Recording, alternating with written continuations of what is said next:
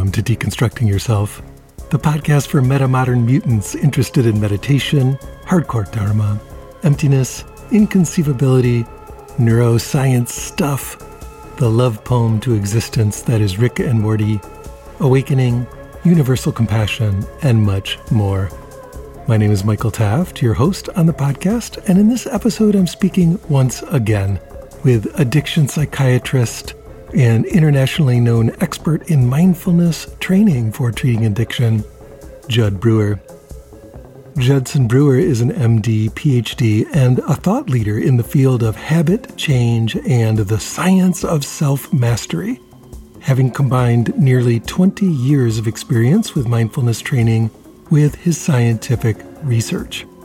Jud is the Director of Research and Innovation at the Mindfulness Center and Associate Professor in Psychiatry at the School of Medicine at Brown University, as well as a research affiliate at MIT. And he has developed and tested novel mindfulness programs for habit change, including both in-person and app-based treatments for smoking, emotional eating, and anxiety. I thought of speaking with Jud once again because of his name coming up in the most recent interview with Dan Brown. Dan, if you'll recall, worked with Jud on a research project into the neuroscience of some of these more advanced Vajrayana and Dzogchen techniques that Dan is involved with.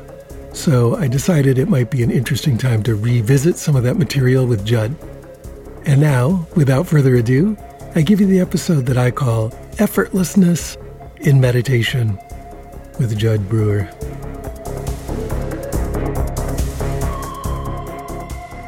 Jud, welcome back to the Deconstructing Yourself podcast.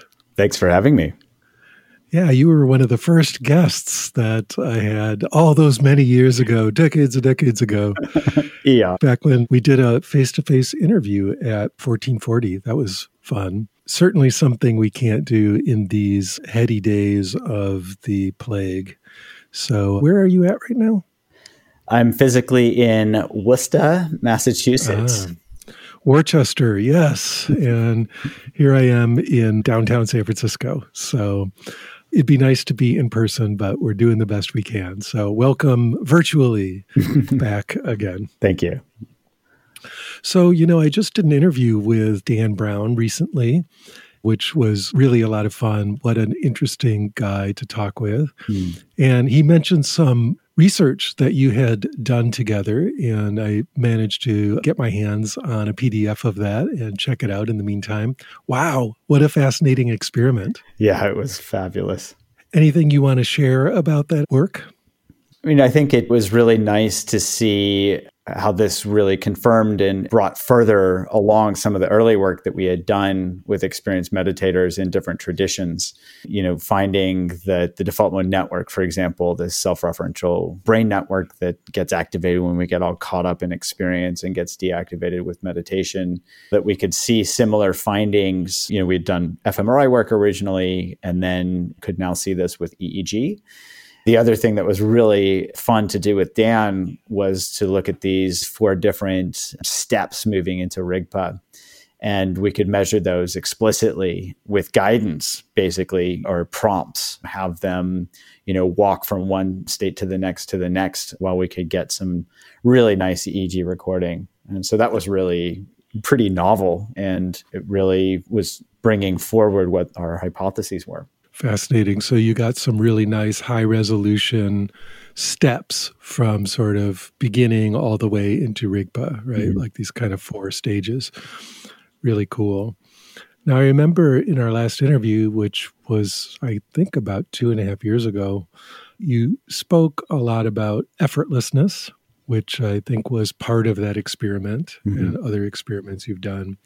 So have you continued to work in the realm of effortlessness research in the meantime? Yeah, we've done a number of experiments and have some ongoing looking at linking some of the neurobiologic mechanisms that we had identified, linking those to clinical outcomes, smoking, for example, and then also looking more broadly at the universality of experience with emotional states to see what that closed versus open feels like, how that lines up with reward value in the brain and how that can even help prompt behavior change, which actually links all the way back to the early teachings of the Buddha. So happy to jump in anywhere you'd like. That was a whole big mouthful you just said. So let's back up a little bit.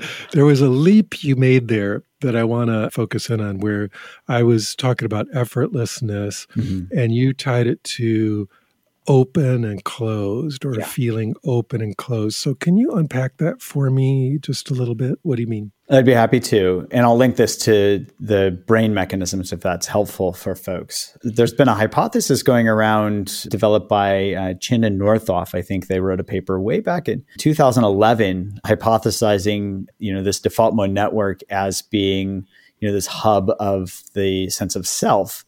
And there were two main hubs, the medial prefrontal cortex and the posterior cingulate cortex. And we had done some neurophenomenologic experiments showing or suggesting that the posterior cingulate is a marker not of a conceptual self, but of an experiential self. And I think this was in line with Chin and Northoff's hypotheses. And the idea is so the posterior cingulate gets activated across a bunch of different states. It gets activated when we think about the past or the future. It gets activated when we get caught up in ruminating during depression. It gets activated when we perseverate about the future with anxiety. It gets activated when we get caught up in craving. And what we had hypothesized a couple of years after the Chin and Northoff paper came out was that the posterior cingulate was this marker of this experiential sense of self. Whereas that contracted feeling that happens when we worry about the future, when we regret the past, or when we get caught up in a craving, that's actually a marker of here I am. And beyond that contraction is the rest of the world. So it literally gives us a felt sense of self. I'll pause there. Does that make sense? It does, but I want to look at that a little more closely. So if the default mode network overall is like a hub of self, and we've got these two main nodes and probably a bunch of minor nodes, right? But we've got the medial prefrontal cortex and the posterior cingulate cortex, correct? Mm-hmm. And those are the two big parts, the two main parts of the default mode network. If the PCC is this experiential self that gets contracted, how would you characterize the medial prefrontal cortex? What's its role in the default mode network or in the sense of self? Yeah, I'm going to base this on what I've read and what other people have done. We haven't studied it experimentally ourselves. So the best way for us to do this would be to do some real-time neurofeedback and neurophenomenologic experiments to confirm this. But the hypothesis, I would say the working hypothesis, is that the medial prefrontal cortex is activated during the conceptual sense of self. So when I think, I am Jud, for example, so that concept, I am Jud, seems to be more, linked to the medial prefrontal cortex, whereas that felt sense of self when somebody insults me, for example, and says, well, Jud, you're an idiot, and I feel that, yeah, I could conceptually be like, Jud is an idiot, and that wouldn't necessarily have a felt sense to it. So my sense is that the medial prefrontal cortex is more this conceptual sense that paired with that felt sense of gives us a whole self, too much of a self. Yeah, okay, I get it. And so when the PCC, the experiential self hub, is really upregulated or activated, we're going to get that feeling of closed down, tight, constricted self, correct? Yes. Yeah. And so that's what I'm referring to in terms of feeling closed or contracted.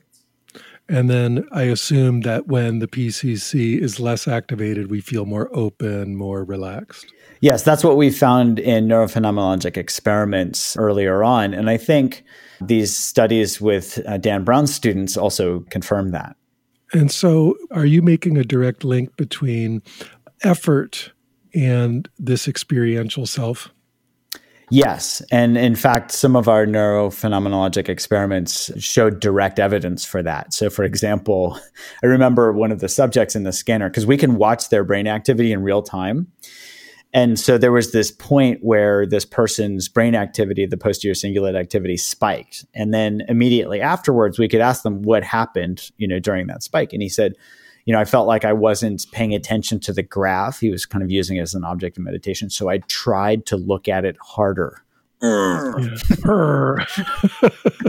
But the thing about awareness is you can't try to be aware more. You're either aware or you're not. So Yes. There's a great example of trying to look or trying to be more aware. There's effort, but that effort is on top of something that's already there, which is awareness. Fascinating. Now, obviously, we need to do stuff, and doing anything does take effort in the sense of, just ergs and physical activity. So is it your understanding or the way you're looking at this, that the sense of being the one making the effort is like an add-on, like that's extra? Yes. This analogy comes to mind where if we are physically lifting weights, for example, and working out in that way, we could grunt.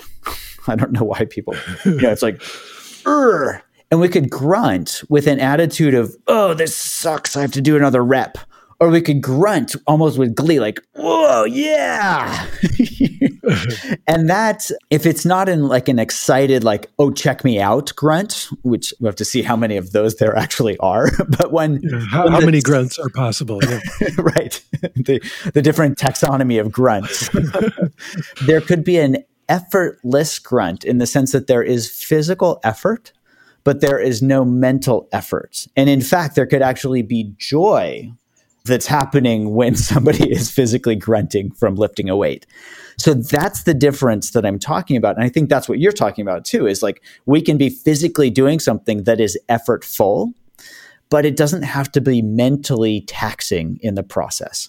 Well, yeah, I think what I'm pointing to is even slightly more specific than that, which is like it doesn't have to be that there's an idea that this is hard for me or a pain or like I'm really the one doing this, right? It just has this kind of, okay, the body's doing it kind of attitude. So are we talking about the same thing here? We are. And in fact, stop me if we've talked about this before, but in one of our studies, we had somebody spontaneously get into flow. And she reported this. We'd never mentioned the word flow in the study, but we watched her PCC activity bottom out. Actually, I gave a TEDx talk on this a couple of years ago, so folks can actually see this, happening.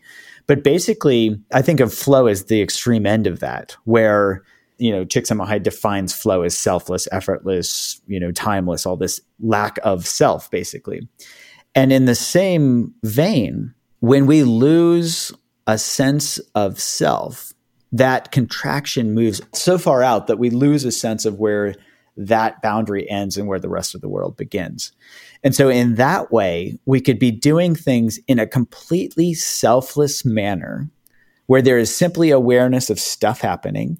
And it doesn't matter how physically taxing it is, it's just happening. And we see this in the Olympics, for example, when people are just crushing it. You can just tell. Because one of my favorite examples is Usain Bolt, when he was out there just blowing away the competition, winning the 100-meter sprint or the 110 or whatever it is.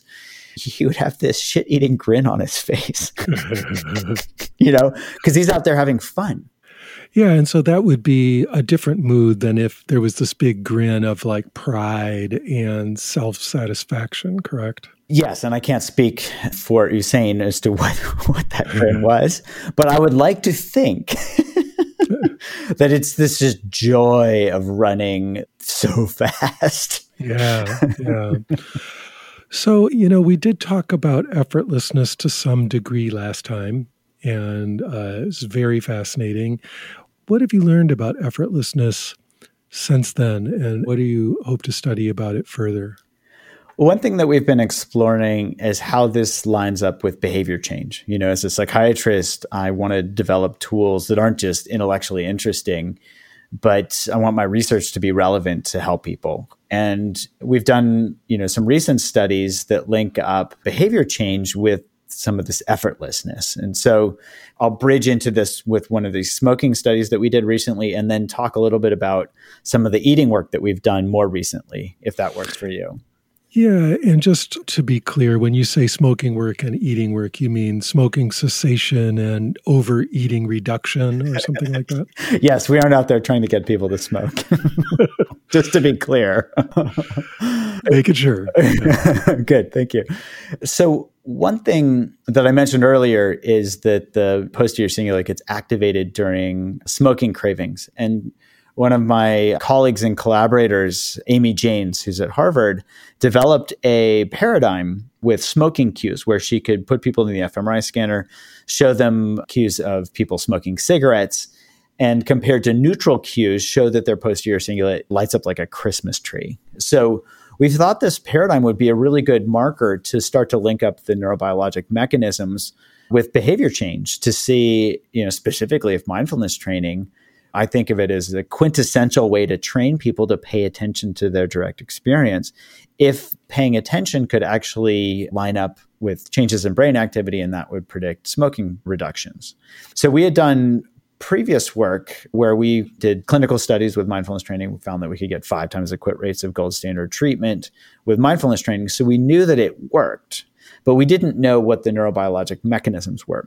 So one thing we could do as we move into, this modern era of medicine where things are moving to mobile delivery and telehealth and things like that, we developed this app called Craving to Quit, where we could actually give people mindfulness training at home, basically. And so what we did was, using Amy's paradigm, we brought people in that wanted to quit smoking, and we scanned their brains at baseline, showing them these smoking cues to see how activated their posterior cingulate got. Then we could randomize them to get this app-based mindfulness training or the National Cancer Institute's app. A month later, we could bring them back in, scan their brains again, and to see what correlated with outcomes.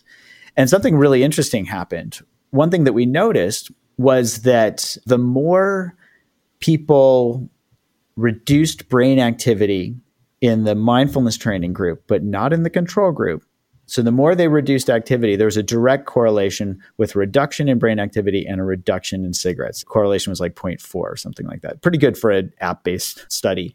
We also found that there was a dose-dependent relationship. The more modules they completed, the better they did. That correlation was even stronger. The control group, they did the same number of modules, no correlation.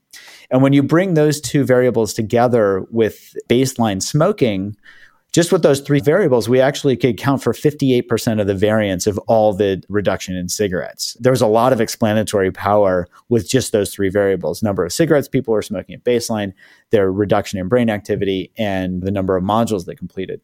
So here, for the first time, we could actually link up a theory. Mindfulness training helps people pay attention so they can see what it's like to get caught up in craving.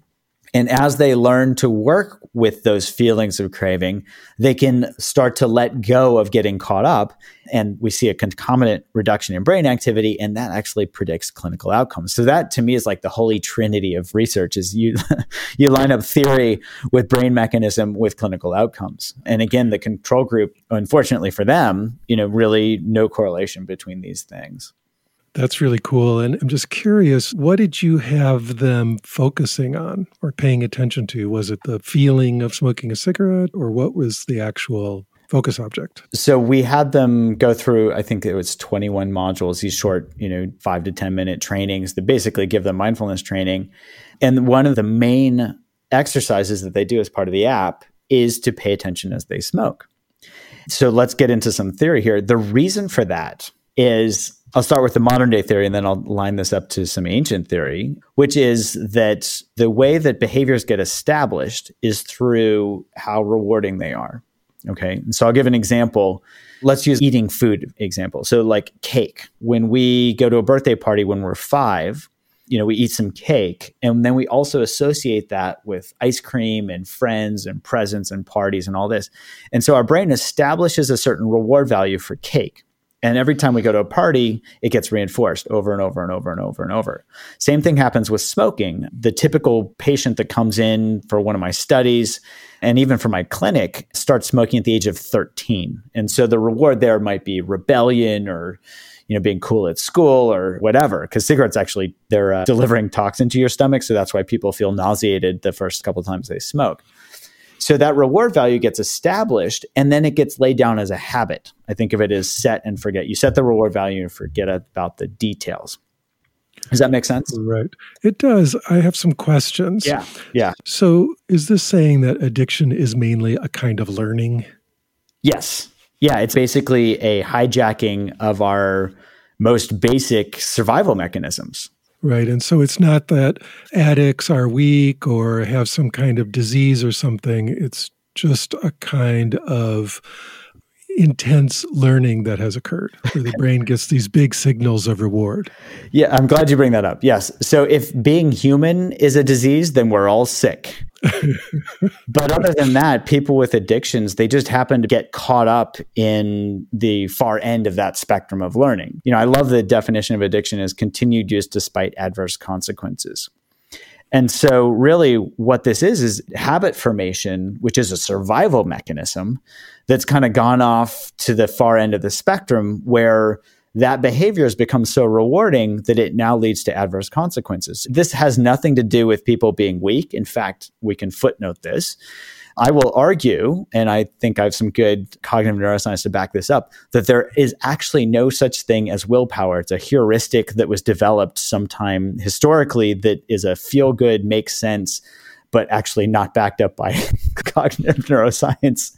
And so if somebody says somebody else is weak because they have an addiction, I would say, do you know how your brain works? Exactly. So we can talk more about that later if you want, but I don't want to detract from the main focus here. Yeah, but really, really interesting. And then my other question is, what is delivering the reward? Is it a dopamine hit? Is it some kind of opiate? Like, what are we talking about here? What is this actual reward mechanism? Because my understanding was, anyway, or let's say my potential misunderstanding, is that the whole idea of a reward circuit or whatever turned out to not be the case, and it was more about anticipation. Both are true, and I think some of this is just terms. So let's define our terms. The way that I'll use the word reward is in the sense of reinforcement learning. So you need three elements to form a habit. You need a trigger, a behavior, and I'm going to say a reward, but that's a neuroscience term. It's not necessarily rewarding. This was set up to help us survive. You see food, you eat the food, and then your stomach sends this dopamine signal to your brain, and this is really important, that says, remember what you ate and where you found it. Okay? Yeah, good job. Do that again. Yeah. And it's not like, hey, this is great.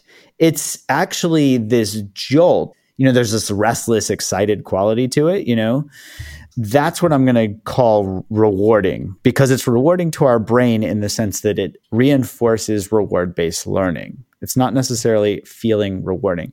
Like when somebody takes opioids or whatever, the feelings of pleasure, the hedonic tone generally probably comes from opioid receptor activation or other neurotransmitters. Maybe dopamine is involved a little bit, but dopamine is more associated with feelings of restlessness, feelings of urges and things like that. And so this is where it gets to anticipation.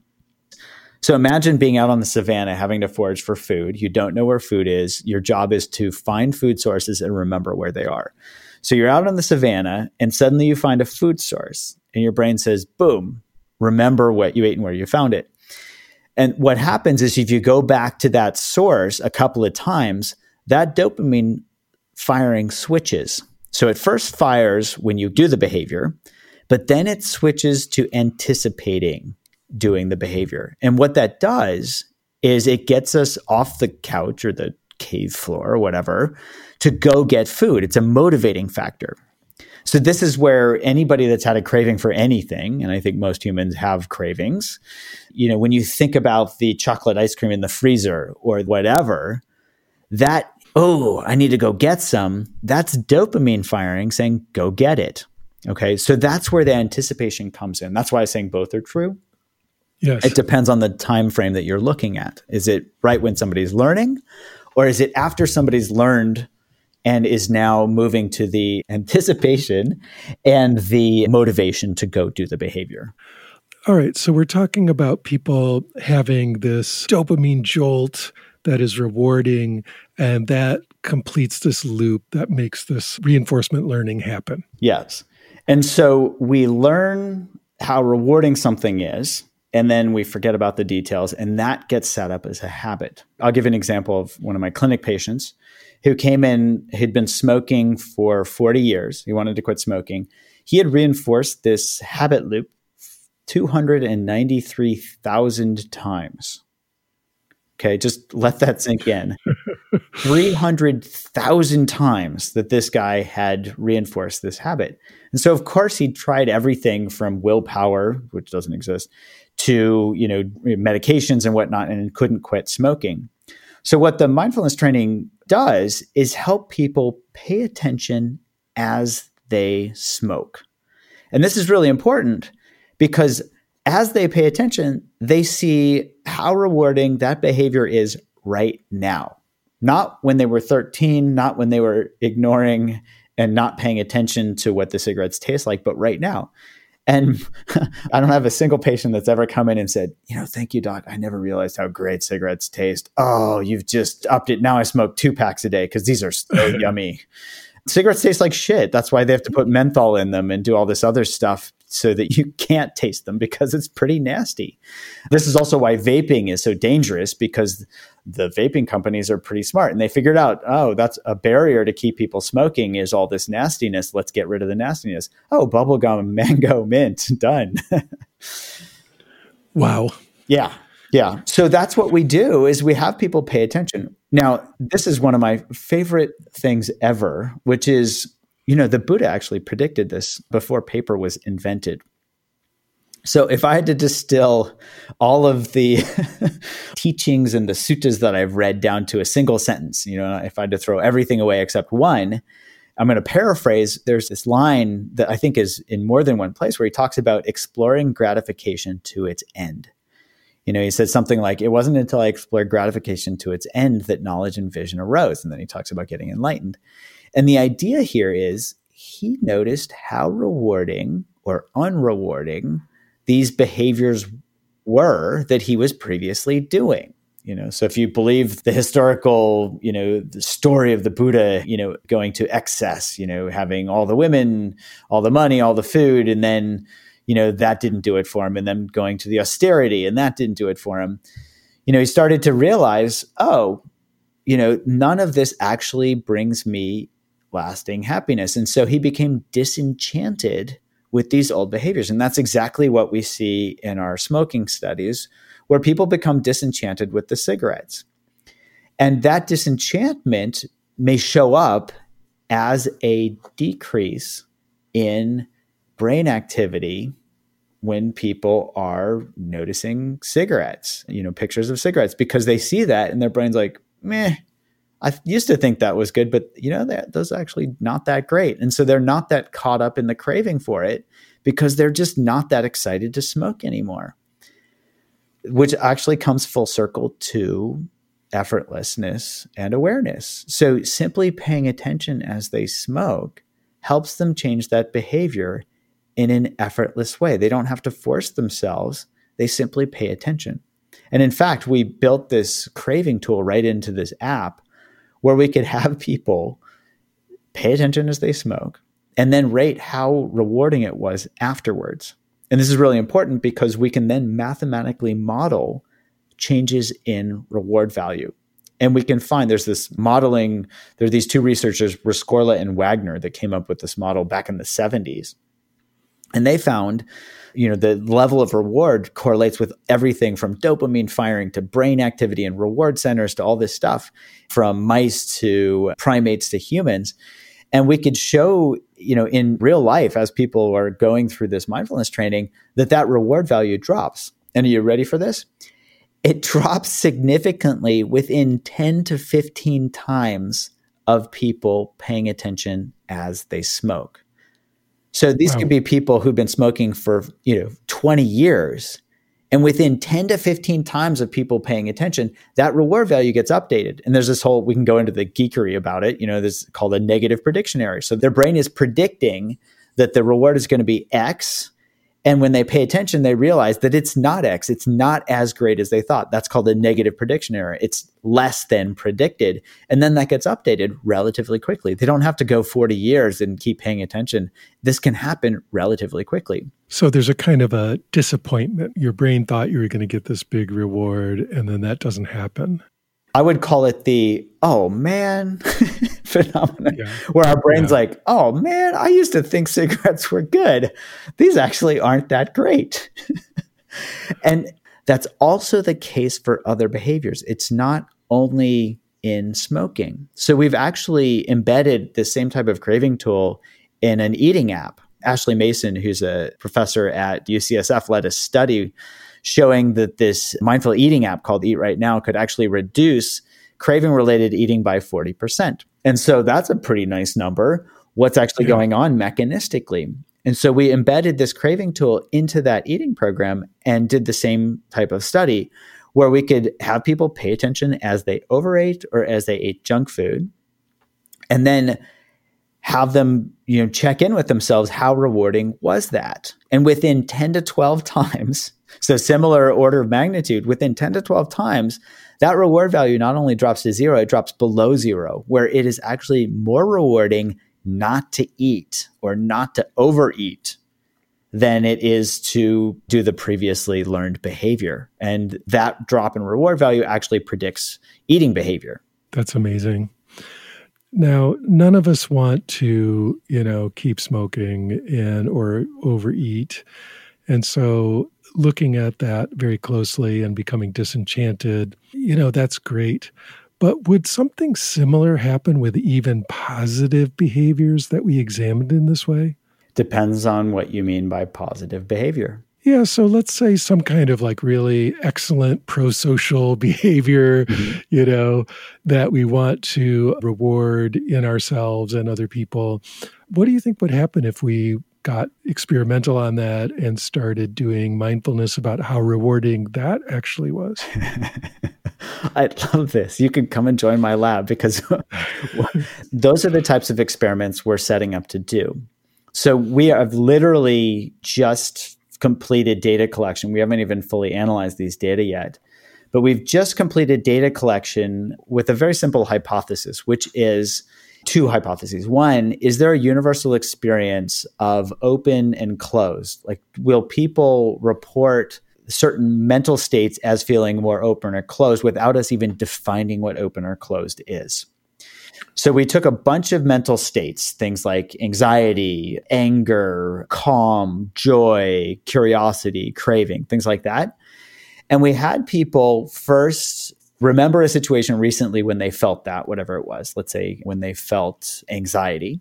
And then we did this online. So we had them kind of color in where in the body they felt that feeling. And that was actually there to help get people really embodied in this, not to be thinking about this intellectually. And then we asked them, okay, if you had to pick, does it feel more open or closed, right? No definitions at all, just if you had to pick. And then they pick one or the other. And then we say, okay, how open or closed does it feel? Are you with me?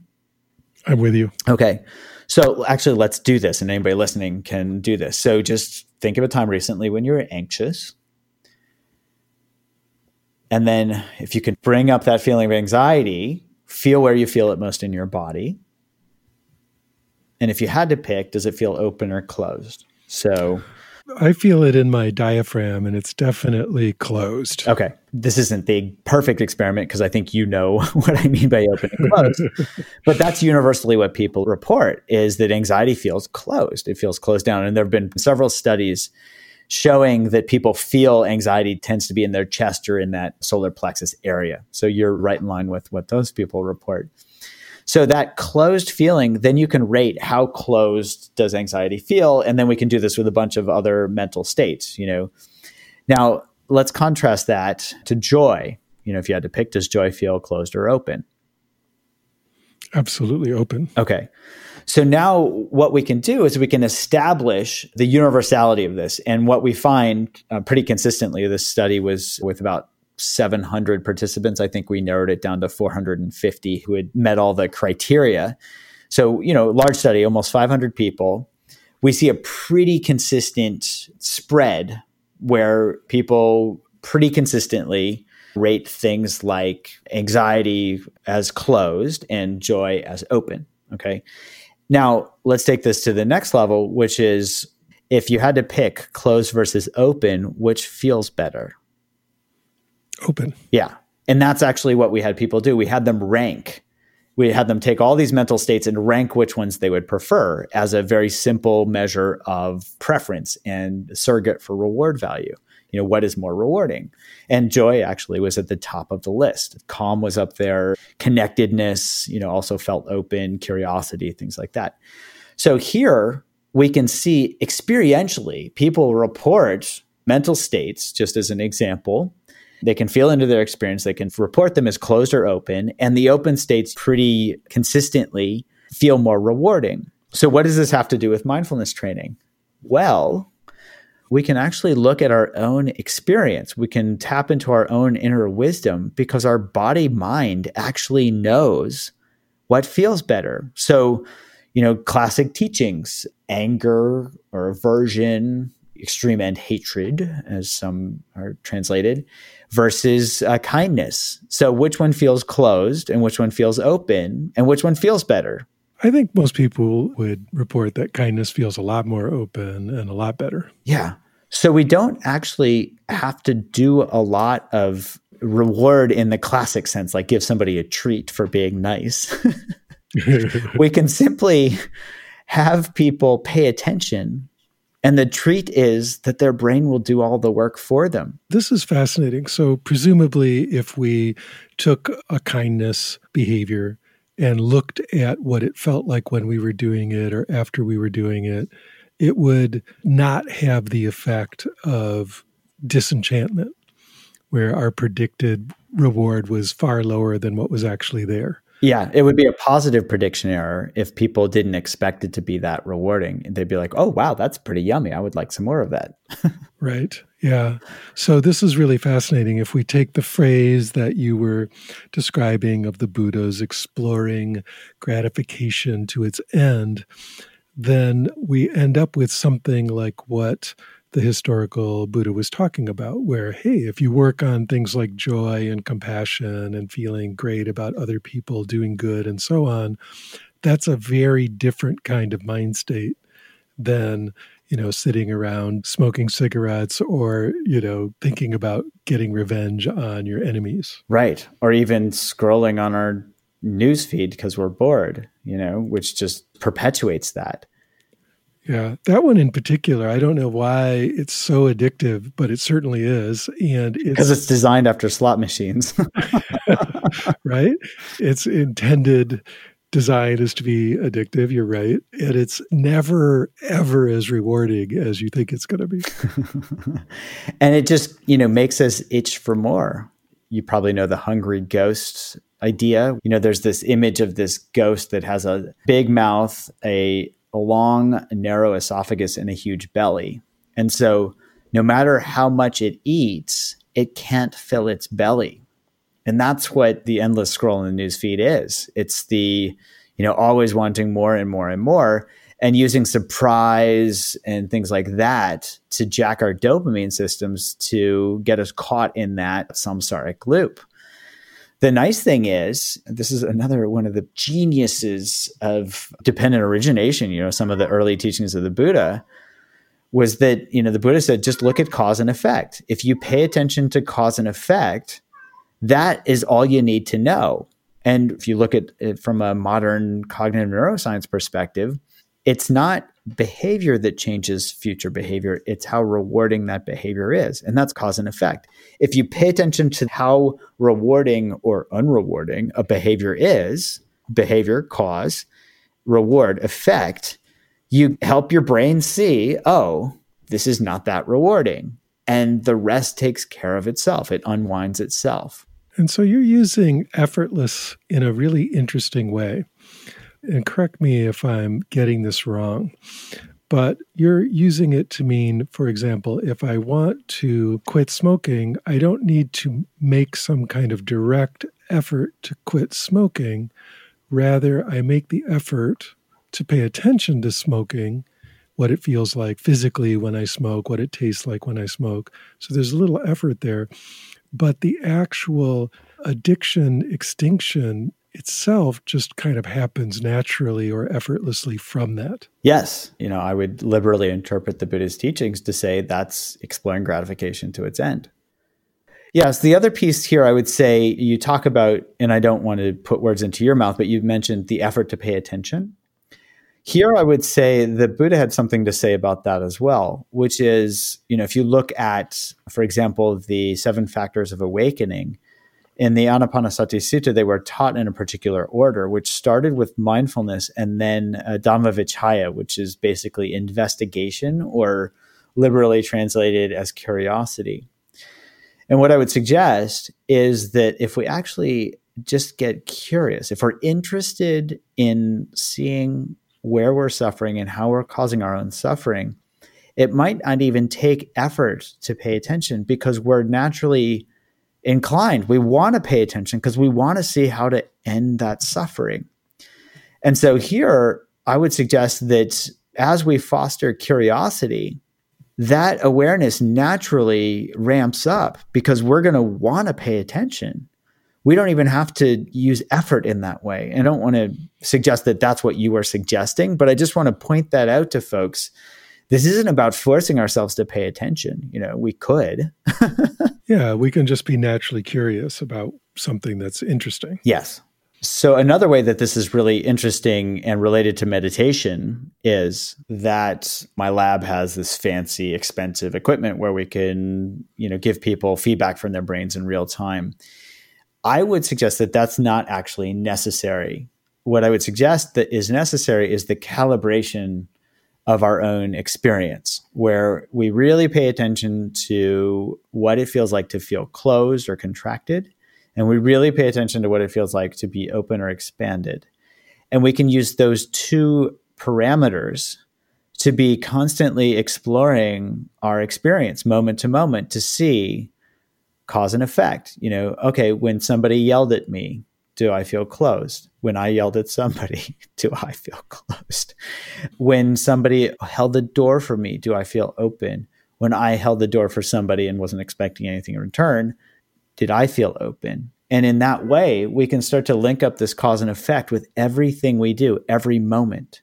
We can practice like our hair's on fire each moment of the day, simply keeping that binary in mind and looking for cause and effect. Oh, I just did something. Did that lead to openness or did that lead to feeling more closed down?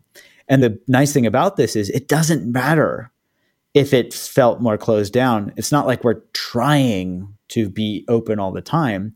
What we're trying to do is learn. And so we can learn, when I'm mean, it feels closed and that doesn't feel very rewarding. When I'm kind, it feels good and open and that's rewarding. And the more we can see and link up those cause and effect relationships, the more everything will take care of itself. It's just a matter of doing this over and over and over and over every moment. Wow. And I want to mention a new experiment that we're going to be doing really shortly, where we're going to actually be looking at experienced meditators' brains with both fMRI and EEG simultaneously, which is something that we haven't been able to do previously, and only the equipment and the know-how was available when my lab moved to Brown.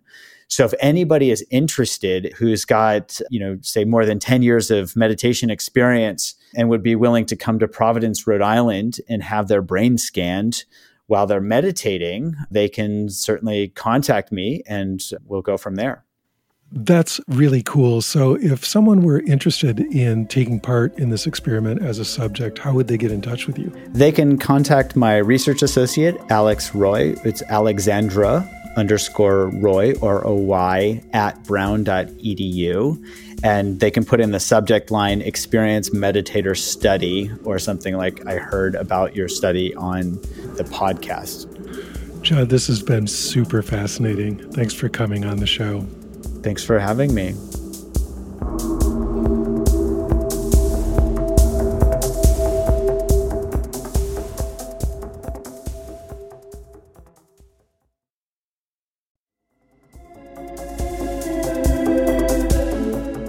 That's it for this episode of Deconstructing Yourself. I'd like to let you know about an upcoming retreat with me this summer in Costa Rica. From August 3rd to the 10th, we will come together to focus on non-dual meditation practice with a particular theme of embodiment of awakening in meditation and in life. For 7 days, I'll be giving non-dual meditation teachings, practices, and guided meditations, as well as personal meditation instruction to each member of the group. The retreat will be hosted at the Blue Spirit Retreat Center, located in the Nosara region of Costa Rica's Pacific coast. The retreat center is perched on a hilltop overlooking the ocean and a 3-mile white sand beach that is a protected turtle refuge. The pristine nature, subtropical climate, and members of the Deconstructing Yourself Sangha will create a unique environment for your meditation retreat. If you're interested, check out deconstructingyourself.org, where there's a link to the information page. I look forward to seeing you there. If you enjoyed the podcast, please recommend it to a friend or talk about it on social media. Doing that helps it find its way to more people who might be interested. If you're moved to support the podcast, you can do that by contributing to the production costs on my Patreon page. That's at patreon.com/Michael Taft. The money goes to support the recording, production, and bandwidth costs of this program, which are substantial. By contributing to Patreon, you're making it possible for me to continue to create and share these conversations as often as possible. A special perk for high-level contributors is a monthly or even bi-monthly event with me on Zoom, where you can ask me any meditation questions you have. I deeply appreciate your support. I also have a number of free resources for you, beginning with my YouTube channel. There are hundreds of hours of free guided meditations and videos there, so if you're interested, that's quite a large resource and offered to you completely free of charge. The channel address on YouTube is MWT111, or you can just search my name, Michael Taft. I encourage you to subscribe to the channel and join me each week for a new live guided meditation session. If you'd like to interact with a broad community of people interested in meditation, particularly those who engage with my YouTube meditations, I have a free Discord server called Deconstruct U. That's deconstruct and then just the single capital letter U. There are a large number of discussion channels there, and it's free, so hop on the server and introduce yourself. And of course, there's the deconstructingyourself.com website itself, which has articles, interviews, and more about meditation going back over 12 years at this point. So be sure to check that out. Beyond these free options, I also have a number of paid online courses to help you grow and develop in your spiritual practice. You can find out about those either by signing up for my email list at deconstructingyourself.com/signup or at the site deconstructingyourself.org. I look forward to seeing you in class. The Deconstructing Yourself podcast has always had excellent sound, which is the result of an amazing audio engineer and amazing human being named Stephen McNamara. He's an all things audio person with many decades of experience in producing music and spoken word audio. If you're interested, you can contact him at his website, yogitar.com. That's yogitar.com. Music on the Deconstructing Yourself podcast is a track by Peter Bauman entitled Crossing the Abyss from his album Machines of Desire. Thank you for listening.